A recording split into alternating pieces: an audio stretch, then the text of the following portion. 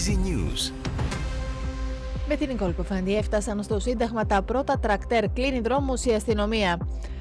Οι αγρότες έφτασαν από τα μπλόκα της Στερεάς Ελλάδας, της Θεσσαλίας και της Βόρειας Ελλάδας.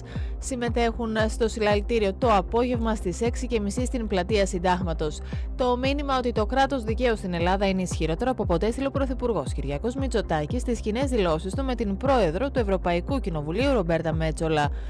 Στο νοσοκομείο του Βόλου κατέληξαν 2 μαθητές μετά από σοβαρό επεισόδιο ενδοσχολικής βίας που σημειώθηκε χθες το πρωί σε σχολικό συγκρότημα της πόλης όπου συστεγάζονται γυμνάσιο και λύκειο.